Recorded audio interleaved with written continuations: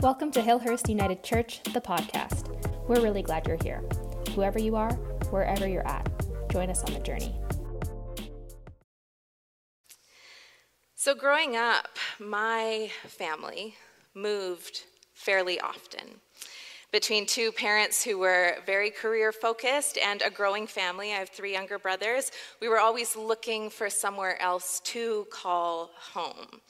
And despite this, I always had an innate sense of whatever house we were living in at the time being home.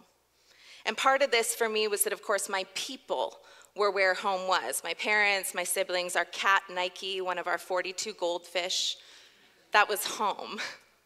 But the other part was that whatever house we moved into always felt the same as the one before.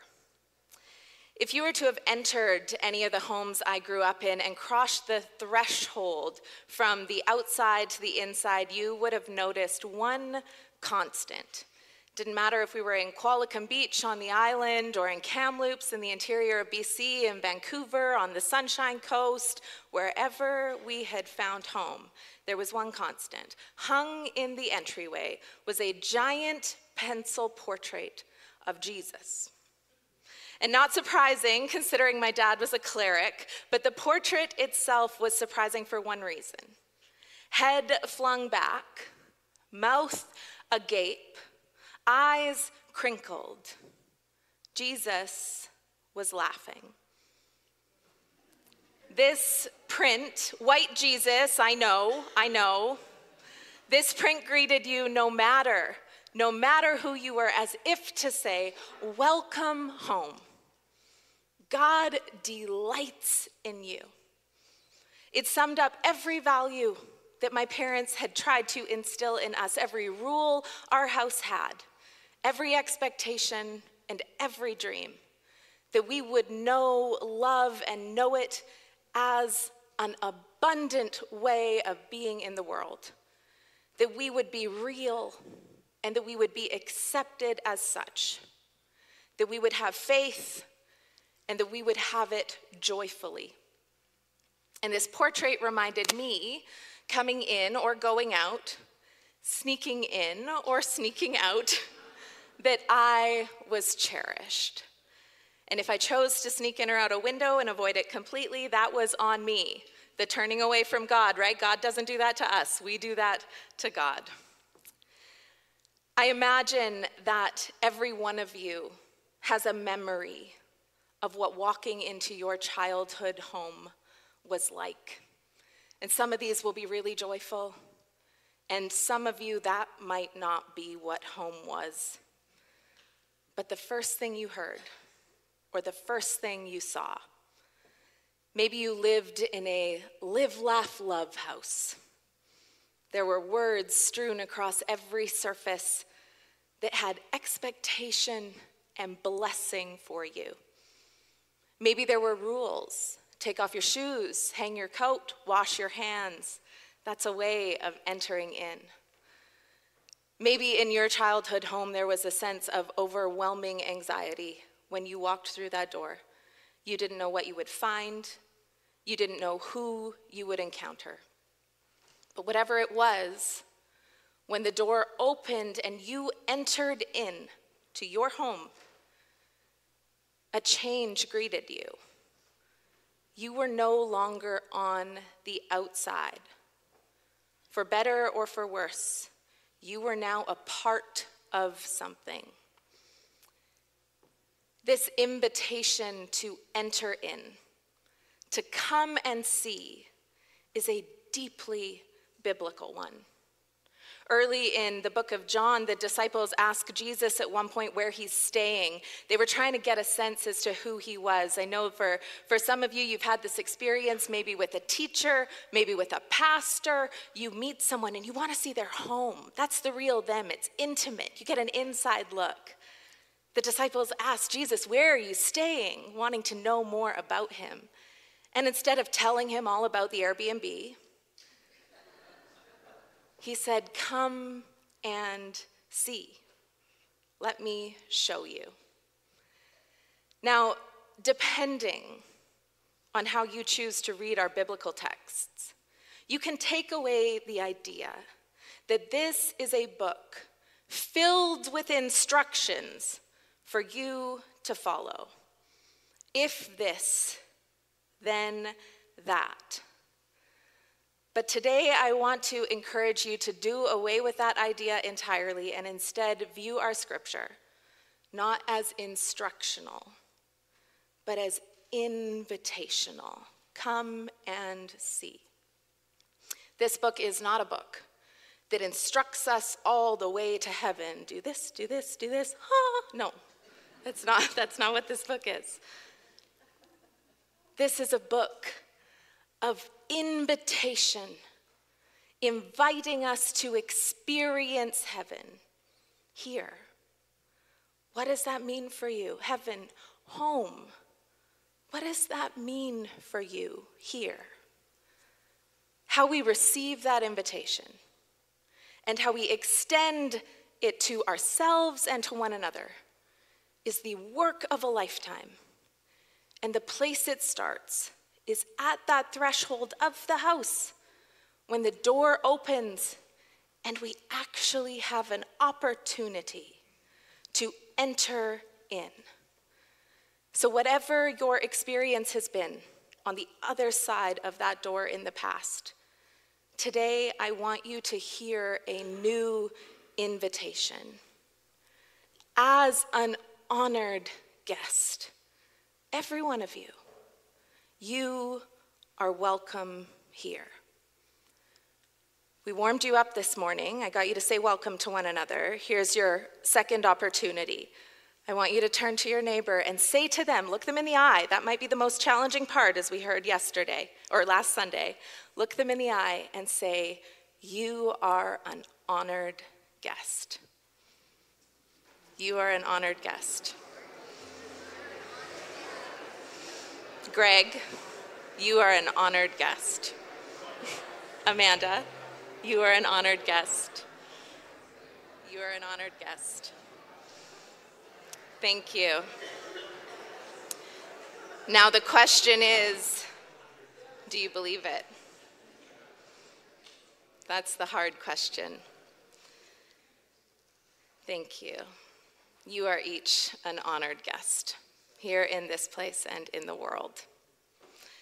In our scripture passage today, Jesus is offering wisdom to the disciples who will be going ahead of him into all of the nations to share the stories of their faith, the things they have been taught, the things they have been invited into. And Jesus himself knows all too well how challenging it is to find a home away from home. He himself was just turned away in a couple chapters earlier from a Samaritan village. And so he gives the disciples some advice, an invitation to enter in for all of us if we are courageous enough to accept it. And we won't always be, but that's the invitation. And this is an invitation for us to be received ourselves. I don't know what's more difficult for you, to receive the other as an honored guest or to be received as one. I struggle with both. But our passage today offers wisdom for each of those things. And I think that it's wisdom the world desperately needs right now. Whatever house you enter, Jesus says, first say, peace to this house. I want to imagine how different our conversations might be with a stranger if we blessed each encounter with peace ahead of time. Whatever person, whatever relationship, whatever circumstance, whatever opinion or perception or judgment we have, to begin with a prayer. May there be peace here. I think about the protests this past Wednesday and the counter-protests. I think about the pain to the LGBTQ plus community and the way that the groups of protesters and counter-protesters were separated, some by faith, some by political ideology, but quite physically by street and police.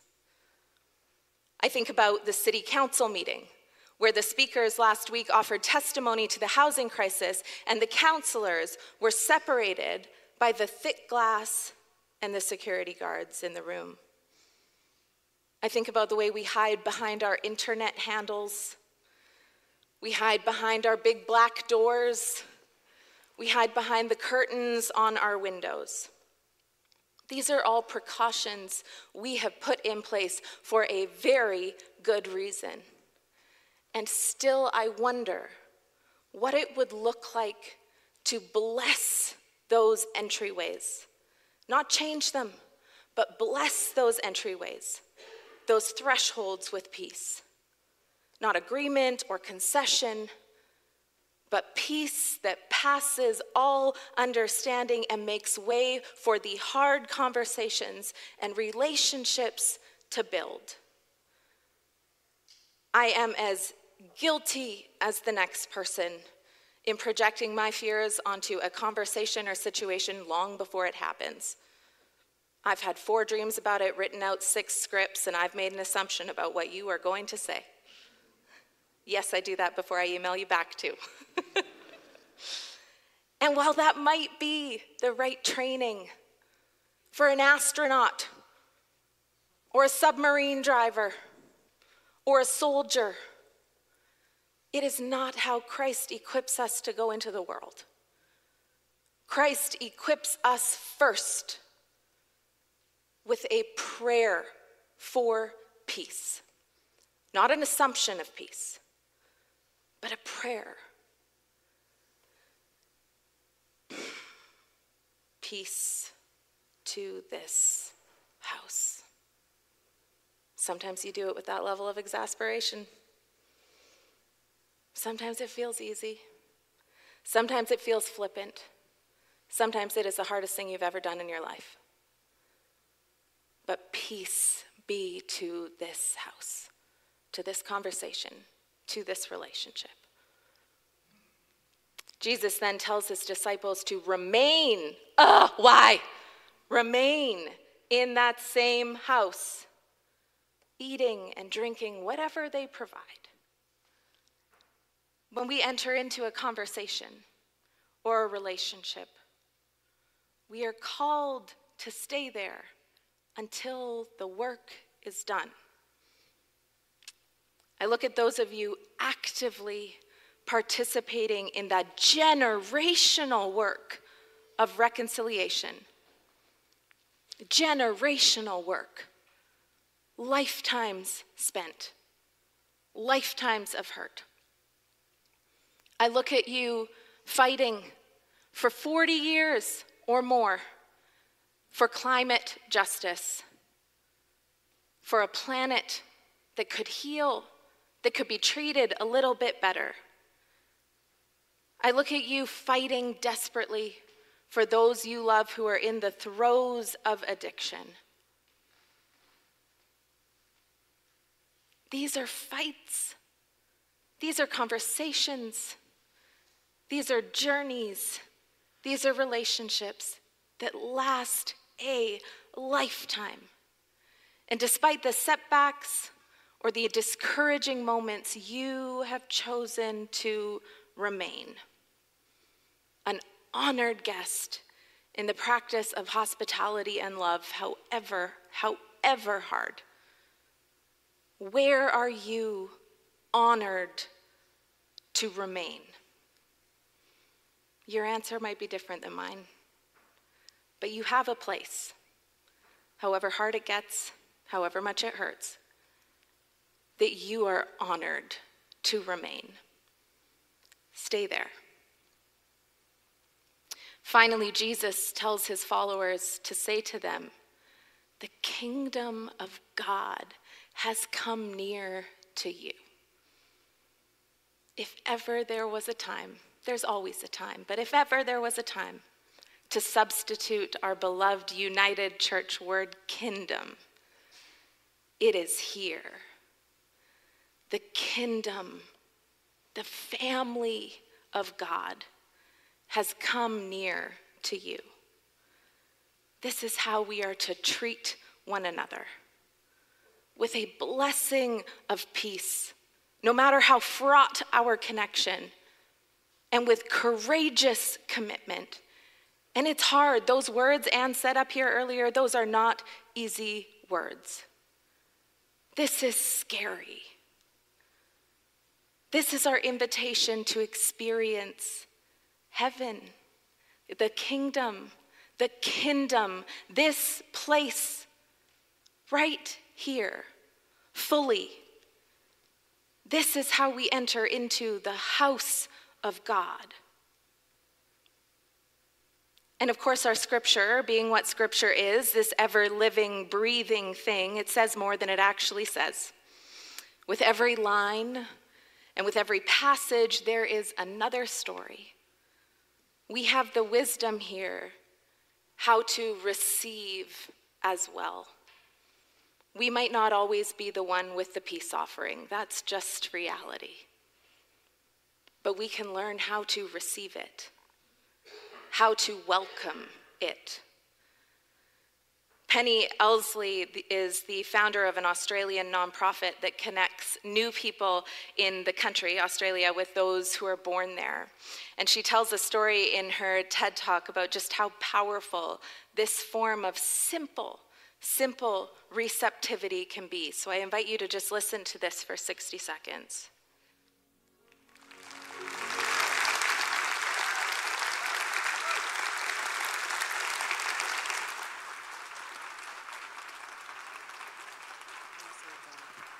My life was transformed by a single word spoken by a stranger.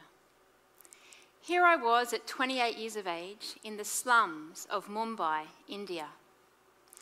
Been making my way along the edge of a drain, trying my hardest not to fall into the green slime that lay beneath me, when all of a sudden my ears were drawn to the sound of a woman calling out, "Welcome." As I turned my head, she spoke again. "Welcome," she said, with a beaming smile on her face. I smiled back, and I began to look around me. Here along this drain I'd been following were pieces of tin and cardboard boxes shaped into shelters as far as the eye could see. And there, amidst the endless streams of dumped rubbish and its inescapable stench, a cardboard box was what this woman called home. And despite all this, she reached out to me, and I was no longer a stranger in a foreign place, but a welcome guest. A single word and a smile uniting us in our common humanity. That encounter was the moment in time between my old life and my new life, and nothing has ever been the same. I know for a fact that every one of you in this room has had an experience of welcome that could rival that one. She went on to start a nonprofit that connects people over what are called welcome dinners. And if you are looking for a way to turn this one word, any word that means something to you, into activism, I highly recommend watching that TED Talk. But the word is simple. Welcome. Not hi, not hey, but welcome. It takes a second longer to say. Come and see. Bear witness to the holy in this place. Now, my Sunday confession of the day, because you know I always have to have one, is that I do not fancy myself much of a host.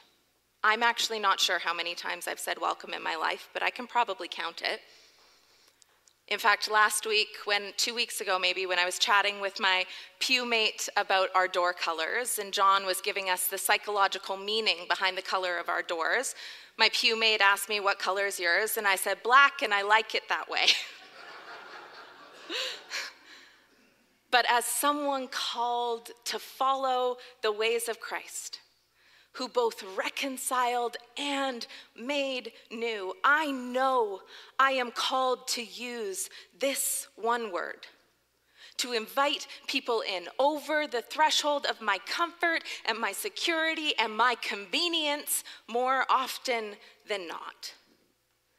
And I have to tell you, in case you can't see it yourself, this community inspires me and invites me into this call every single day.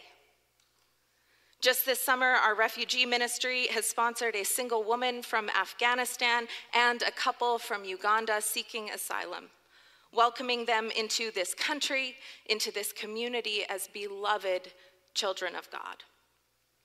You have flung open your doors at the first ask for people fleeing forest fires, for all of those who are seeking homes as they have run from Ukraine. And if you think, like me, when I'm being unkind to myself, that you are not much of a welcomer either, I want to remind you that every single one of us today, even those of you who didn't feel fully present, every single one of us today welcomed an honored guest when we celebrated the baptism of Gray. We celebrated the joining of someone precious into this community. Welcome whether you come or go or stay or take a break, whether you doubt or believe, welcome, welcome, welcome into this body of God's love. You did that. And that is who we are. We are a people who not only open the door, but who welcome one another all the way in. All the way. This portrait of the laughing Jesus that hung in my parents' place was a very provocative one. So provocative, in fact, that the sketch by artist Fred Berger was, in fact, only published in none other than Playboy magazine in 1969 under an article titled, "For Christ's Sake." Yeah. In our scripture, we see Jesus display many human attributes. We watch him flip tables in the temple in anger. We watch him retreat in exasperation and grief. We watch him weep and we watch him bleed. But nowhere in our scripture does it say that Jesus ever laughed. And yet, fully divine, fully human, he had to. Children flocked to him. What else did they flock to if not the sounds of genuine laughter? So it is provocative, this image. Jesus at his most human, unspokenly human. And in between the lines of where the text ends and our life enters it, we find ourselves invited into a different kind of relationship with God and with the world around us. One of radical love. One in which Jesus is glad to receive us. Every single one of us. As an honored guest. Exactly as we are, with a hearty laugh, I like to imagine, and one word: welcome. Friends, the kingdom of God has drawn so near. May it be so. Amen. Thanks so much for tuning in to Hillhurst United Church, the podcast. If you enjoyed today's episode and are thinking about someone who might enjoy it too, we invite you to send it their way and help the podcast grow. We're really glad you're here, and we'd love to know what you thought about today's sermon. Leave us a review in iTunes or send us an email at communications@hillhurstunited.com. We'd love to hear from you.